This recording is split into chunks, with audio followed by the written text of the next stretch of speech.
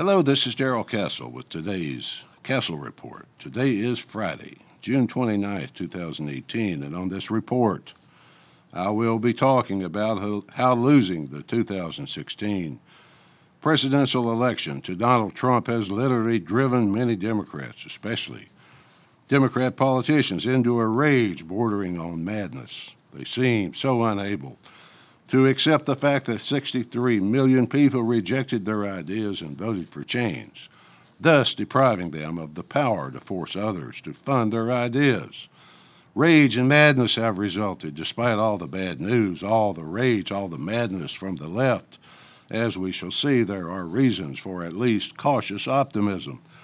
Democrats are apparently so deluded as to why their candidate, Hillary Clinton, lost to Donald Trump that they think their brand of violent rage, which includes acts of public shaming of any individual working for the Trump administration, will somehow convince voters to give them back the majority of House and Senate seats come November 2018. Their hatred of Donald Trump has never been more obviously directed at all the rest of us who reject their vision of what America should be. All semblance of decorum and class, if any ever existed among them, have been lost. They openly encourage the assembling of mobs to shame and inconvenience anyone connected to the Trump administration who dares to venture out in public. They are apparently so deluded that they think that will encourage the American people to give them back their political majority. Maxine Waters, Congresswoman from California, tells us, "You ain't seen nothing yet, and this is just the beginning." She is making threats that one should assume she intends to back up. There have been, in fact, threats of domestic terrorism as part of that. This is only the beginning, quote. I quote from an article by a man named Hamilton Nolan in Splinter entitled, quote, "This is just the beginning." In the article, he asked questions of sane people, i.e., those more conservative than him. Quote, "Do you think that being asked to leave a restaurant or having your meal interrupted or being called by the public is bad? My fascism-enabling friends, this is only the beginning," end quote. Later, he tells us exactly what he meant. Quote, "The U.S. had thousands of domestic bombings per year in the early 1970s. This is what happens when citizens decide en masse that their political system is corrupt, racist, and unresponsive. The people out of power have only just begun to flex their dissatisfaction. The day will come sooner than you think when Trump administration officials will look back fondly on the time when all they had to worry about was getting hollered at in a Mexican restaurant," end quote. So he's telling us, no, warning us that domestic terrorism is coming to U.S. cities because he and his left-wing friends did not get their way. He actually seems to crave violent conflict with longing and with fondness. This man is not just some crackpot, although he does seem to be nuts. He has written for the New York Times and in leftist circles appears to be quite popular. He is careful not to openly call for violence himself, but he does say that it is time to start fighting. Quote, "The people that are responsible for this are not going to get out of this with their happy, wealthy lives unscathed." That's you and I he's talking about, folks.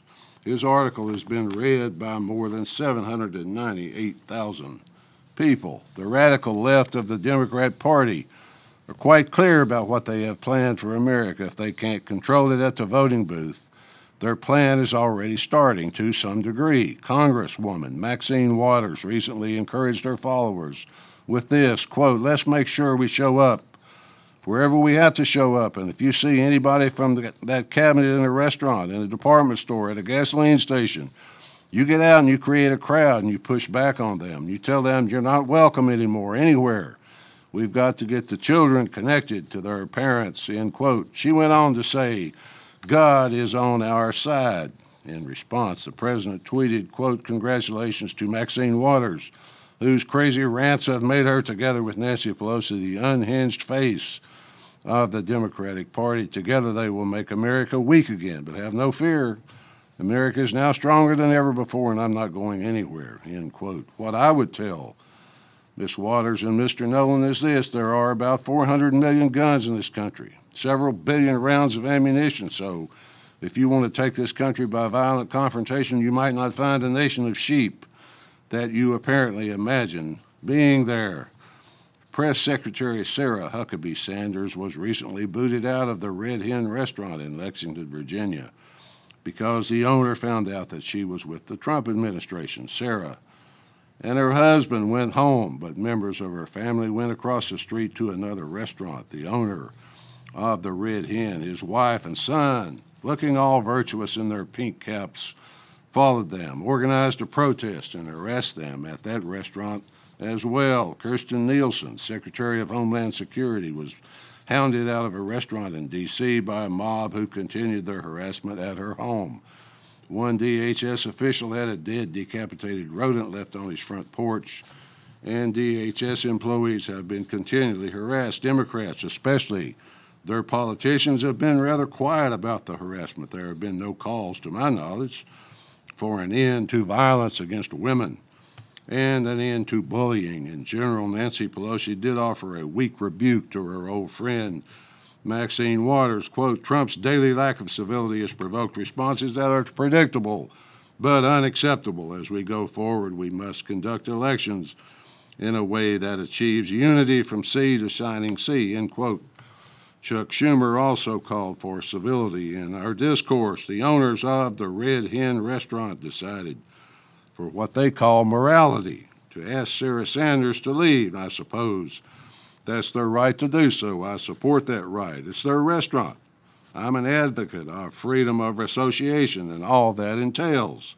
Well, I think they had a right to ask her to leave. That doesn't exempt them from the consequences of their actions. Sarah tweeted her response, quote, last night, I was told by the owner of Red Hen in Lexington, Virginia to leave because I work for POTUS. And I politely left. Her actions say far more about her than about me. I always do my best to treat people, including those I disagree with, respectfully, and continue to do so, end quote. That tweet apparently generated lots of phone calls and emails to Red Hen, which was closed this past weekend, normally their busiest time, due to a fall-off in business and bad reviews on their website. Some have started referring to the restaurant as the Dead Hen. Their right to determine who eats in their restaurant doesn't extend to following people down the street, screaming and harassing at them, making public recognition of that fact. So where is the reason for cautious optimism? Well, apparently many Democrats are starting to fear that Donald Trump is actually starting the process of making America great again. That would not be good for them. No, they want a weak and divided America in order to keep their coalition together.